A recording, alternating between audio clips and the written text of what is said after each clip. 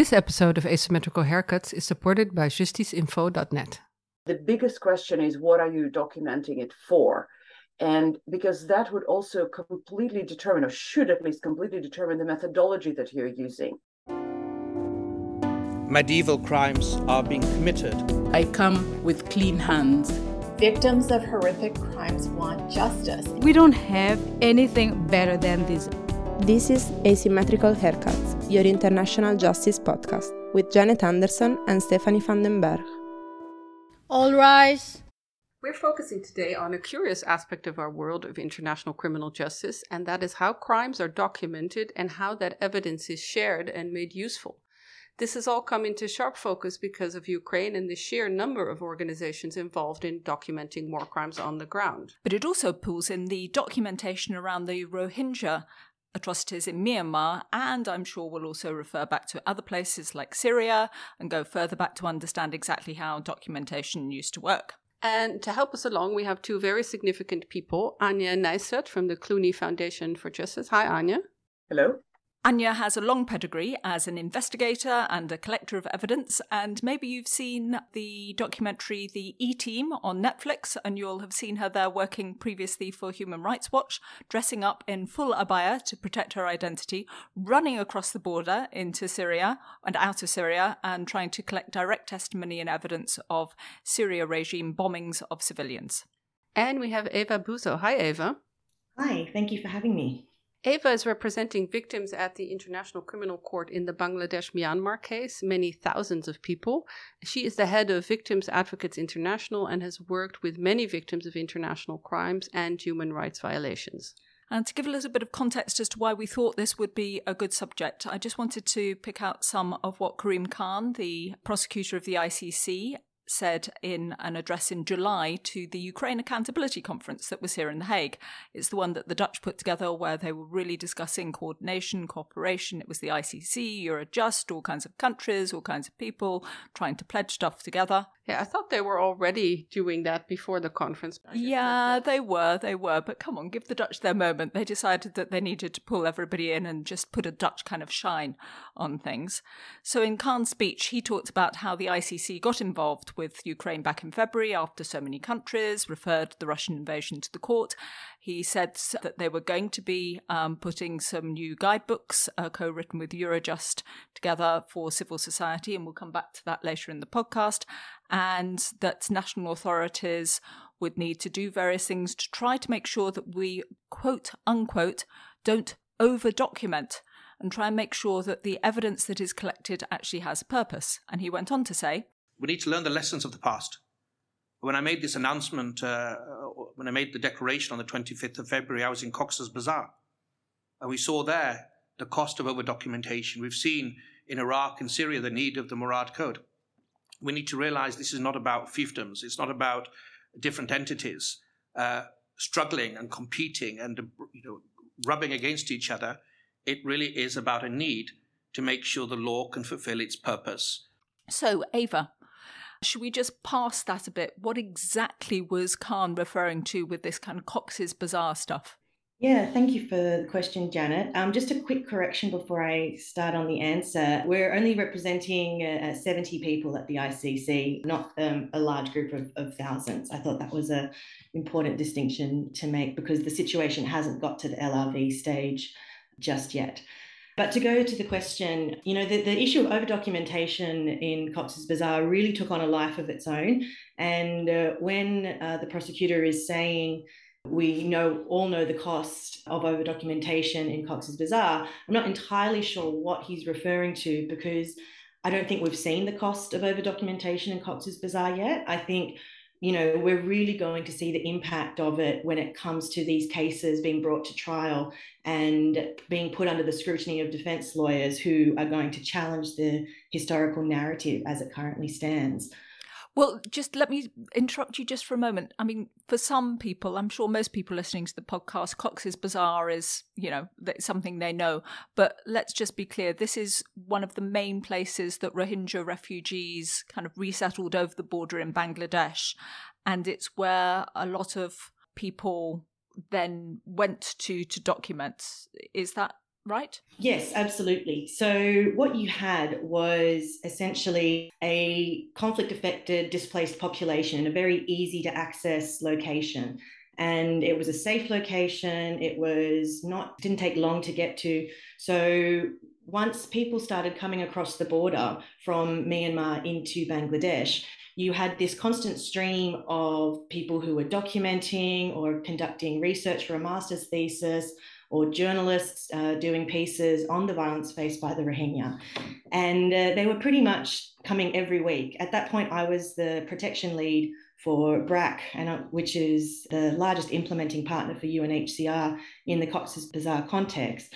And I was overseeing 11 protection facilities. So in that role, I frequently had these people doing their research or documentation coming to me saying, can you connect me to victims? Can you connect to victims? And I think the most important oversight in this situation is people coming, and they were coming for short-term trips. And there was no coordination or communication amongst these people. And there's literally one road to the camp in Cox's Bazar. And so everyone just took the same place, went to the same location, and essentially did the same thing. And so you ended up with what I argue is an overconcentration and oversaturation of victim statements, because it was just such a repetitious event that these documenters would come and just do exactly the same thing. I see you nodding, Anya. Do you have that experience as well in Iraq and Syria? Because Khan mentioned there also over documentation. I would say there it was a bit less, just because the access was not as easy, especially Syria. There was a moment when there were lots of journalists, but only in certain parts of the country. And even that was not very easy. And then from a certain point, it was actually quite difficult to get evidence because access was almost impossible. You mentioned, us climbing over the fence to get to Syria. Then there was a moment when the border was slightly more open, so it was a little bit easier, but it was never straightforward. I think I'm nodding in slight despair, because that's exactly what we're seeing now in Ukraine. And I don't want to, preempt your questions, but I think it's a critically important discussion. I'm very torn about that, because I still remember working in places where access to information was a major challenge. When I worked in Chechnya, there were no cell phones. Can you imagine? I'm that old. There were no cell phones. Definitely most people didn't have any kind of cameras. Getting, a tiny piece of footage was already, we considered it being very lucky. It was impossible to connect with people afterwards. So it was completely, and getting in there was very complicated and dangerous. So in some ways, for documentation, Ukraine, is a perfect platform where access is very easy, where there are lots of, citizen journalists, documenters, whatever the modern term is for that. But it also creates a completely different set of challenges, which the further we go, the more I get concerned about. Well, let me ask you then, when you have this word documentation, Anya, and then maybe Eva, what's documentation actually for?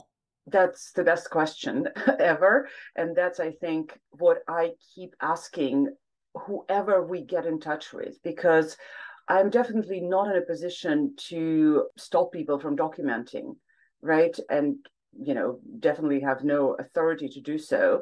And I know that Khan, for example, tried to encourage people to not over-document, but I think it's not going to go very far. People are very keen. But the biggest question is, what are you documenting it for? And because that would also completely determine, or should at least completely determine, the methodology that you're using. There are journalists who are documenting mainly for exposure. It has its own value. It's critically important. But when journalists start documenting war crimes, and I put it in quotation marks because everybody now puts a photo out there of a bomb out building and says it's a war crime. It's so confusing. It's so misleading. And that's because journalists are not trained to document war crimes. Journalists are trained for very different types of documentation, critically important, but by all means, but a very different one. Or you have groups that are engaged in more, I would say, general human rights documentation. The ones that I used to work for, Human Rights Watch, for example, Amnesty International, it's very different type of documentation. It's for exposure and advocacy. The goal is to collect testimonies, bring victims' voices up front. Of course, to a certain extent, establish responsibility, determine from the legal perspective what types of violations have been committed, but ultimately you put it in the report, it goes out, you engage in advocacy. And then there is a type of documentation that we do or similar groups do, which is ultimately for criminal prosecutions. And that's a completely different type of documentation for which all of the other types of documentation could be frankly unhelpful. Eva, would you like to join in there? Yeah, absolutely. And I agree entirely with what Anya has said. What I would add to it is that documentation makes up one component of an overall investigation where at the end of that investigation, a prosecutor is going to want to draw some legal conclusions. And there is a very serious problem if the investigation only relies on victim statements or documentation from victims. An investigation will take all sorts of quantitative and qualitative sources into account, and they will draw legal conclusions based on all of that information. So it's really important, and what we've seen in the Rohingya context, when you have this oversaturation of victim statements, you end up with a very specific narrative that doesn't necessarily go into the wider context of and what an investigation conducted by the Office of the Prosecutor is going to look at is going to be very different and much broader than simply those victim statements. And a critical difference when a prosecutor conducts an investigation is that prosecutors have obligation. And, in the case of the ICC, it's a statutory obligation to investigate incriminating and exonerating circumstances equally, which can produce vastly different legal conclusions than victim statements alone. And just from your experience in Cox's Bazar and Myanmar, how did that narrow focus on, let's say, a certain group of survivors or the same people who were interviewed or documented all the time, how did that affect them? And how did that affect the survivors' experience? One point I would just kind of add before talking about the survivors' experience is the focus on survivor statements. The critical omission that creates is when you're looking at an investigation, you're trying to look at patterns and you're looking at widespread activities and operations that are happening. Victim statements will focus on places where things happen. They will focus on massacres. They will focus on significant events, but they won't take in the wider picture where things didn't happen. And if you're only looking at evidence of massacres and you're looking at people who are saying there was a massacre, I saw all these people killed, and you only look at that evidence, then perhaps you would draw the conclusion, obviously that's genocide, obviously that's a systematic attack against civilians.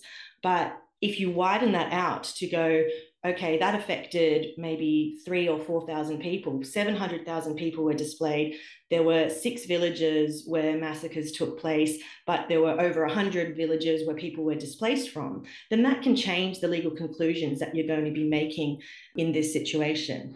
To go to the question of how it impacts survivors, people like to talk about the expectations of victims and, let's manage victims' expectations. It's something that we hear over and over again. Well, you want to get people good legal outcomes. You want to make sure that they get the justice that they deserve. But that's only going to come when investigators and prosecutors act with investigative rigor and they, are looking at the information. That defense lawyers are going to come in and they're going to challenge the credibility and they're going to challenge the narrative that the prosecutor is bringing. So you really need to be taking that position from the very beginning of someone is going to come and challenge the credibility of what we're asserting in this situation. We need to make sure it is watertight from day one. Otherwise, it's going to fall down when it gets to trial. Yeah, and one of the things that gets mentioned a lot is if you have repeated statements from the same victims, they're never going to line up exactly because that's just the way it works. But that is something that is classically used by defense attorneys to pick it apart, that if you said the door was green and now you say the door is blue, how can we trust anything else of your testimony, which is what we see in court all the time. You would not believe how many times I repeated exactly that sentence over the last 8 months. It's unbelievable, especially when they're recorded on video, which, many journalists now do and other organizations. And of course, it's very difficult to say, just don't, because this person could be a critically important witness in a prosecution. And if this video statement of yours is pulled out by the defense, it would make my life very, very difficult. Because, if I'm putting this witness on a stand, this is exactly what is used to discredit witnesses' credibility. And, it has been done and it will be done if this goes any further. So, no, just concurring with you. One thing, just while we're still talking about survivors' experience, while Khan was speaking, he mentioned the Murad Code. The full name of that is the Global Code of Conduct for Gathering and Using Information about Systematic and Conflict-Related Sexual Violence. It's called Murad after Nadia Murad, the Nobel Prize winner, Yazidi woman who was held by an ISIS commander, wrote about her horrendous experiences in a book, The Last Girl, and it's her organisation that's, together with many others, that's helped to develop the Murad Code, and it's meant to be something that civil society, other investigators use to think about the harm that they can cause specifically to conflict-related sexual violence survivors by asking the same questions, detailed, intrusive questions, on what they cause. And maybe you want to follow this up with a question that you have, Steph. Well, I wanted to know, to what extent do international courts and tribunals actually need forensic evidence, blood, saliva, semen, to prove that something is sexual assault or rape, or do they need more of the testimony? Because what I see a lot in court is that you don't have any of the forensic evidence for conflict-related sexual violence, because usually, in the middle of a conflict, you don't generally take rape kits. It can take many months before people go and meet somebody who could say that this has happened, or get medical help, or even can talk about it. So it is all about testimony, isn't it? Yeah, it seems to me that, at least for conflict-related sexual violence, it is witness testimony that it's based on generally. Eva? Yeah, absolutely. And, and you rightly point out, people are rarely going to be on the scene in time to do a rape kit or to collect that physical evidence. So it's certainly heavily reliant on witness testimony and victim testimony. So, Anya, your experience on the ground, you've been in Ukraine and you've been in many other places. When you are collecting evidence yourself, what is it that you are looking for? Are you collecting testimony, or are you looking at something else? Thank you. And again, I would probably separate my experience prior to my current role, because it was very different. It was mainly testimonial evidence because, as I said before, for human rights organizations that are involved in more general human rights documentation and advocacy, this is one of the most important things you have. We often also try to speak to the perpetrators, for example, or, increasingly, especially, over the last maybe 5, 7, 10 years, using also other means of collecting information, open source intelligence, satellite imagery analysis, and other means. But of course, for now, in the work we're doing now, I would say we actually don't take testimonies, and that's the key. Of course, I need to speak to the people and understand both whether they consent to giving information, whether they're willing to speak afterwards to the prosecutors. We're mainly focused on universal jurisdiction cases. We work less with international tribunals, on Ukraine specifically. And so there it's, the statements are very basic, always in third person, for exactly the reason that I just quoted. So the only thing we're doing is we are handing over to relevant prosecutors the names of survivors, family members, witnesses, whom they should be able to take an official statement from, with some of the basic details. Secondly, we do, during our field investigations, anything related to, for example, battle damage assessment. Again, in Ukraine, it's easier because there is a lot of this information that is being collected by the Ukrainian prosecutors. But the extent to which it will be available to prosecutors in Germany or the Netherlands or elsewhere is a big question mark. We are trying to work very closely with the Ukrainian prosecutors, Ukrainian police. Again, it's a very different scene, right? Speaking of rape kits, I think they were actually taken in a few cases that we're aware of because, Ukrainian police is actively investigating how, and, I'm putting the caveats aside, I can tell you that there are quite a few victims that want to pursue their cases elsewhere, not necessarily in Ukraine. But, for a variety of reasons, if you want me to elaborate in one line, it's because, first of all, Ukrainian prosecutor's office now has 34,000 cases open, and the chances of an individual survivor to getting justice in the midst of all of that are quite slim. Second of all, for example, survivors of sexual violence that we spoke with were not entirely happy with how they were handled by the investigators, partially because Ukrainian investigators, some of them are now very well trained, and I give them full credit, but this is not something they're used to. They're not used to investigating war crimes, especially something as sensitive as conflict-related sexual violence.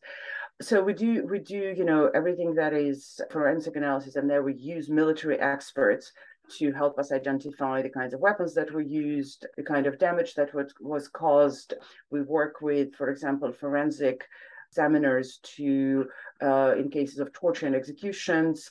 And we combine all of that, of course, because we're working with criminal cases, or trying to build criminal cases, we combine it with linkage evidence, which is almost exclusively, I mean, of course, there are some leads that you get on the ground, but a lot of that is OSINT.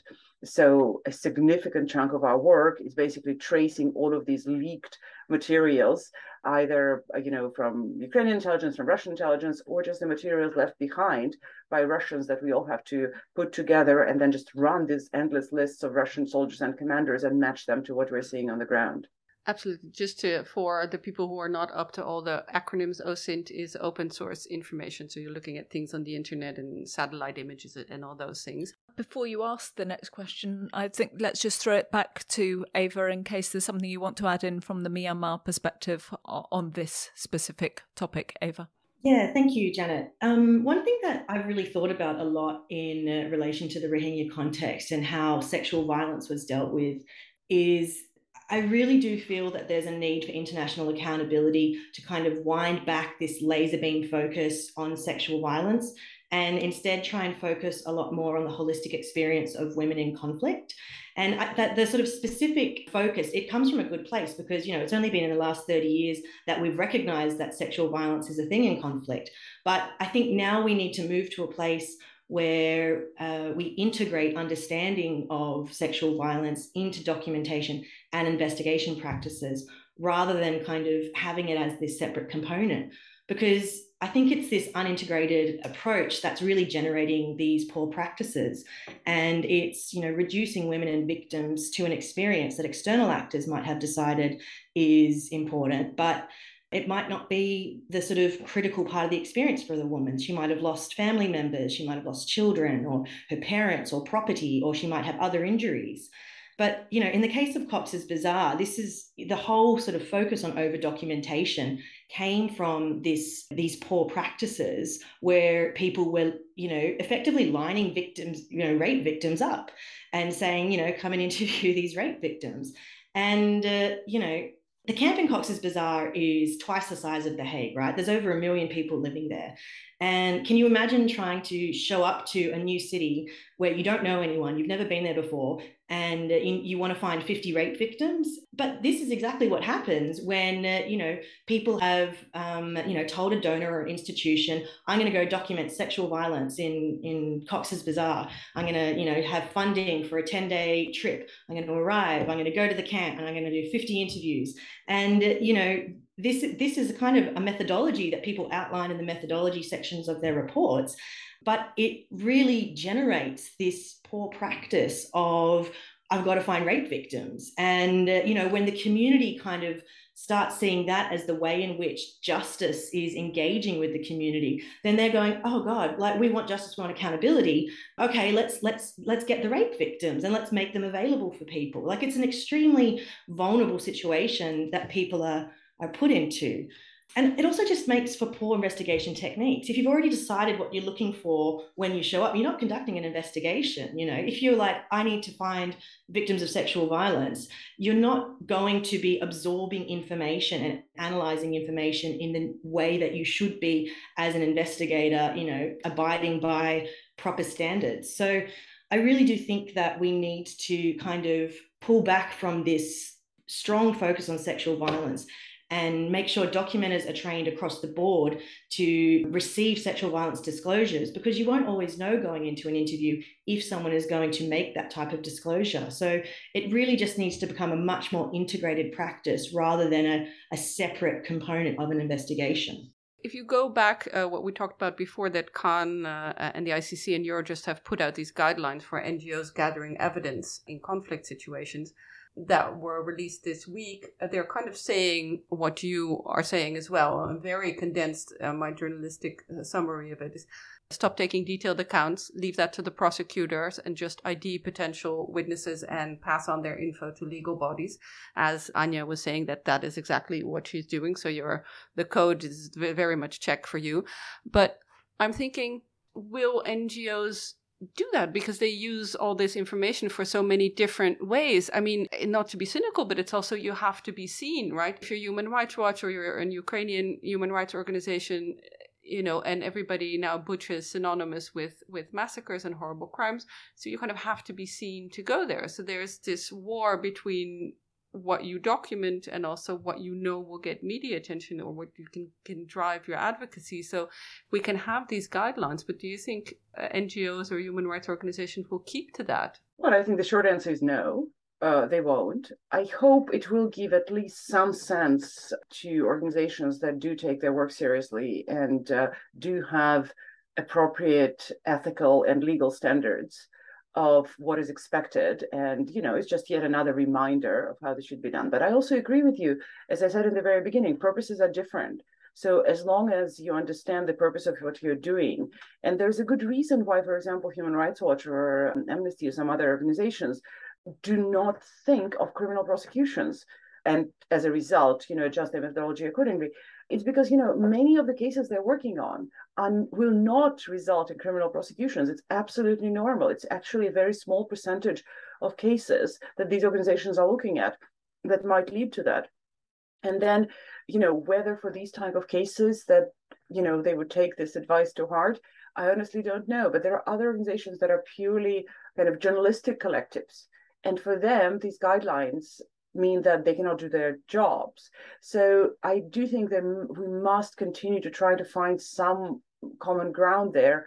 But it's difficult. It's really, really difficult because, ICC, us, whoever else cannot tell human rights groups what to do or what not to do. There was all this debate about, qualifications or like roster organizations that are allowed to do documentation, that are not allowed to do documentation. I don't think it's realistic. I think it largely comes down to everybody at each organization actually adhering to some of the basic moral and legal standards and constantly asking themselves question of why. Why are you doing this? What's your ultimate goal? Why are you talking to these people? Inevitably re-traumatizing them. And there needs to be a very good reason for that, because otherwise it immediately becomes unethical. Yeah, absolutely. I think I read this, and as a journalist, I think it's not going to happen the way they want, because if I was a journalist in the field, I would need to ask, I can't write a story without detail. Without those details. And what I do find helpful in this is that they outline the risks of it and the worries, so that at least you can be informed and that you can ask yourself, do I really need to interview this person? Is it really useful? And also tell my editors, do we really want to do this? And to tell people for informed consent. So to explain to them that if they talk to us, then that might lead to problems later in a legal procedure because of the repeated testimony. And so I, in that sense, feel good that I have a better informed consent, but it's really something that I don't see these guidelines making such a big difference. Eva, I'm wondering, when you're looking now at Ukraine from your perspective of Myanmar and explaining so clearly many of the issues that existed there, do you think that we have learnt and that we have, that we are now at least more conscious of the issues than we were during the Myanmar? We, meaning kind of the broad human rights-y, international justice-y type people. Look, judging from what Anya's saying and what I've heard, it sounds like no, these lessons haven't been learnt. And, I do think that there's a human side to this. When people are observing mass atrocities happen, that people want to help and they want to be able to do something, So I think it comes from a good place. And there's often a feeling of helplessness that people have. And sometimes I think it's, I can't do anything to stop the suffering, but I can take down the story. I can listen to the story. I can document it, and maybe that will be used for justice. I think you often get that as kind of this inner motivation for people, which is really hard to criticize, essentially. It's really hard to say it's actually not helping because it's coming from a place of compassion. I think, just to kind of add on to what Anya was saying, I do think there is a role for donors to play in this situation in terms of controlling who they give funds to for documentation work.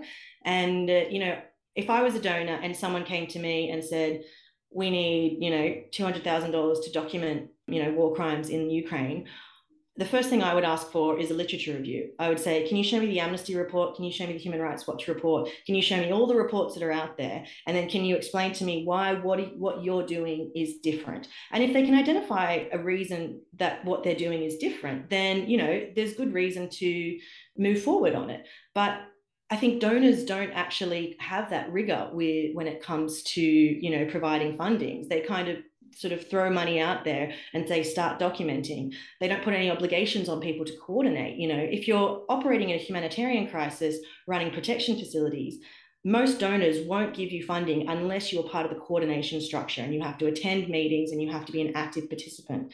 Why don't we have a similar situation when it comes to documenting and investigating in these situations? Donors saying, yes, you can have funding, but you must coordinate. You must show what other people's work are. You must demonstrate how you're not going to duplicate, rather than just letting it kind of run free in the way it did in Cox's Bazar. And Anya, you are working on Ukraine. We've seen, as Eva also recalled, there's lots of money available to do things with war crimes in Ukraine. Do you think that helps or hinders? I mean, it gets a lot more people out there. It gets a lot of attention. But I think it goes both ways. But I was just going to say, to the credit of some donors, at least on Ukraine, they're doing exactly what Eva just described. For example, OSF, I'm not, scared to name them, because from day one, even before any money was allocated, they tried to organize, or they continue to organize coordinating calls amongst all of the groups. And, it scares me because there are 50 people on these calls, and it makes me more scared. But nonetheless, I think it's a good effort. And so far, from what I understand, all of the money that they have been given out were going to either coalitions or organizations that can explain how their work contributes to others. And generally, I think on Ukraine, the positive sign for me is that people are trying to work together. We obviously work in a coalition. It's a smaller coalition. It's not 50 organizations. I'm not trying to coordinate with everybody. It's impossible. But we have a very solid local partner, Ukrainian partner, and several international partners. And then it also differs depending on the cases, but others as well. Ukrainian NGOs formed several coalitions. People are really trying. And I think so there is, in that sense, I see much bigger level of understanding of how important it is to make sure that efforts are not duplicated. There is still duplication. There is still lack of coordination, but it's not completely not there. I think when it becomes really difficult, and again, that's probably a message to donors as well, is when it comes to evidence management systems and databases. I'm aware of already, more than half a dozen different databases that claim to have kind of more or less the full picture or semi-full picture of what's happening in Ukraine. They're all done on different platforms with different standards of evidence gathering. And from what I understand so far, despite all of the existing efforts, it hasn't been possible to consolidate them. And for me, that is where, basically, in the end, 90% of the information contained in these databases will unfortunately never be used. And so that's, I don't have a silver bullet. I don't know how to make it work, but partially I think the donors, I agree with Eva, are the ones, because there are donors behind those who could actually drive this agenda, but also probably the prosecutorial authorities, and not just ICC, because very few cases will end up in ICC, but others. I actually have some small hope that as universal jurisdiction, extraterritorial jurisdiction proceedings become more of a common theme, those who provide information to these proceedings will have a much better sense of the standards and of what works and what doesn't work, what's useful and what's not, which will in turn drive, methodology, coordination, and some of the other things that we talked about. We have so many more questions we want to ask you, but oh God, another 2 podcasts worth at least. So we're going to switch instead to the asymmetrical haircuts questions that we always ask at the end before you have to disappear off. So the first one always is there something that we should have asked you that we didn't? Please don't answer that because it will end up in another podcast. But no, okay, is there something that you desperately think we should have spoken about that we forgot to ask you this time round? Go for it, Eva. I can see you want to. There's one thing that I want to acknowledge in this conversation. My former client, Mohibullah, who is the chairman of the Arakan Rohingya Society for Peace and Human Rights, ARSPH, next week is the 1-year anniversary of his assassination in the camps in Cox's Bazar. And he was murdered for, being a peace and justice advocate in a very violent context, which is Cox's Bazar. And the work that he and his organization did, collecting names of victims, where they were, and just a 1-word description of what happened to them, that has turned into the most important body of information about the crimes against the Rohingya that has now been gone on to be shared with the ICC, the IIMM, and it's being used in accountability mechanisms wherever they are popping up for the Rohingya context. And so, this is a victim group. This is a sort of a camp-based organization who went door to door of all the shelters, getting the list of names of people. And it's just absolutely astounding what they did. And so the week before the anniversary of his murder, I really want to acknowledge the important work that Mohibullah has contributed to accountability. And, it's tragic that he's not going to be around to see that justice, but, we're certainly going to always make sure his name is attached to his work and the contribution that his organisation has made. Thanks very much for that. We'll definitely put a link to that in the show notes. Anya, is there any thread that you want to pull out? I will respond very briefly, although it probably is a topic for another podcast. I think it would be, because we talked about documentation and methodology and different purposes, I think it would be perhaps interesting at some point to unpack all these different new mechanisms and kind of the end goals of these documentation in practical terms, right? We threw around things like International Criminal Court and, investigative commissions and universal jurisdiction and national prosecutions. And I wonder whether potentially for your listeners, it would be interesting to actually understand how these, I'm sure you've spoken about it before, but specifically in relation to Myanmar and Ukraine, for example, why are we talking about these different things and what does documentation mean in that context, and why are NGOs doing documentation when there are prosecutors out there, and how it all coincides? If I can just add one thing on that, because you're right. There are sort of like a number of mechanisms in relation to Myanmar, and it's really interesting to look at how they're all working together. And I think there's fantastic coordination between the IIMM and the ICC. When I'm talking about there being an incomplete picture in the Rohingya context, one of the challenging aspects of these mechanisms is that they won't make their findings of their investigations public unless these cases go to trial or unless there's a case. And so there's going to be a historical narrative that the victim community might never get access to. And I think that's an important part of, if there's going to be a well-funded investigative operation, how can we make that more victim-friendly, more victim-centered, and contributing to the victim community's understanding of the crimes that they experienced. And then our last question that we always ask is, what have you been watching, reading, listening to recently that you'd like to share with our audience? Anya. Yes, I've been rereading East-West Street just because I think it gives me some kind of historical context. It's like, I don't know if you remember this movie, Watches of the Sky. It's an excellent documentary, but for me, it's always the reminder when you get too desperate. And this book is kind of in the same context for me, that it's been, decades and decades that people have been working on that. So we're coming off their shoulders. Just to say, East-West Street is Philippe Sands' kind of, not his first book, but the one that really made him most famous, about both the development of the idea of genocide, the development of the idea of crimes against humanity, and very much about the identity of Lviv, and also about his family. And we had him on the podcast recently. So, we can re-promote that again via your choice, Anya. Thank you. Absolutely. And I've been watching yet another medical drama series. My husband, who also works in human rights investigations, but I think we both have an unfulfilled dream of being actually field doctors, because the impact is so much more tangible in this job. So we're kind of living this alternative reality through watching sometimes pretty stupid, but nonetheless exciting medical dramas. Which one? Which one? Yeah. This one I think is called Chicago Medical. I feel very much like it's a ER remake a little bit, but kind of with modern equipment and some of the other themes around public health in 21st century introduced in there. But generally it's the same thing, and, cute doctors and, all of this stuff. That's what I was going to say. As long as they got cute doctors in, I'm with you.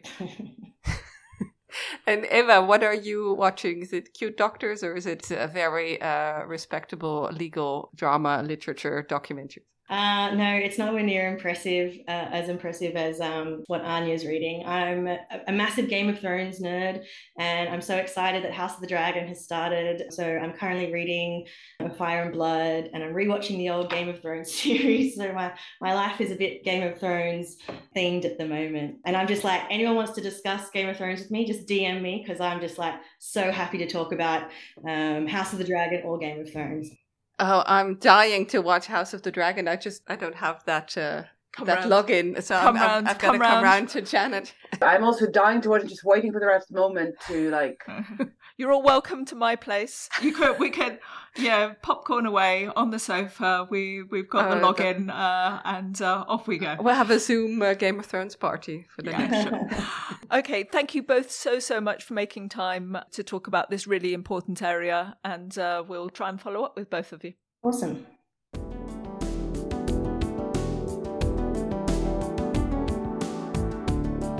This podcast was created and presented by Janet Anderson and Stephanie van den Berg. It is published in partnership with justiceinfo.net. You can find show notes and additional blogs on asymmetricalhaircuts.com. It is recorded in the Hague Humanity Hub, home to a community of innovators in the field of peace, justice, development and humanitarian action.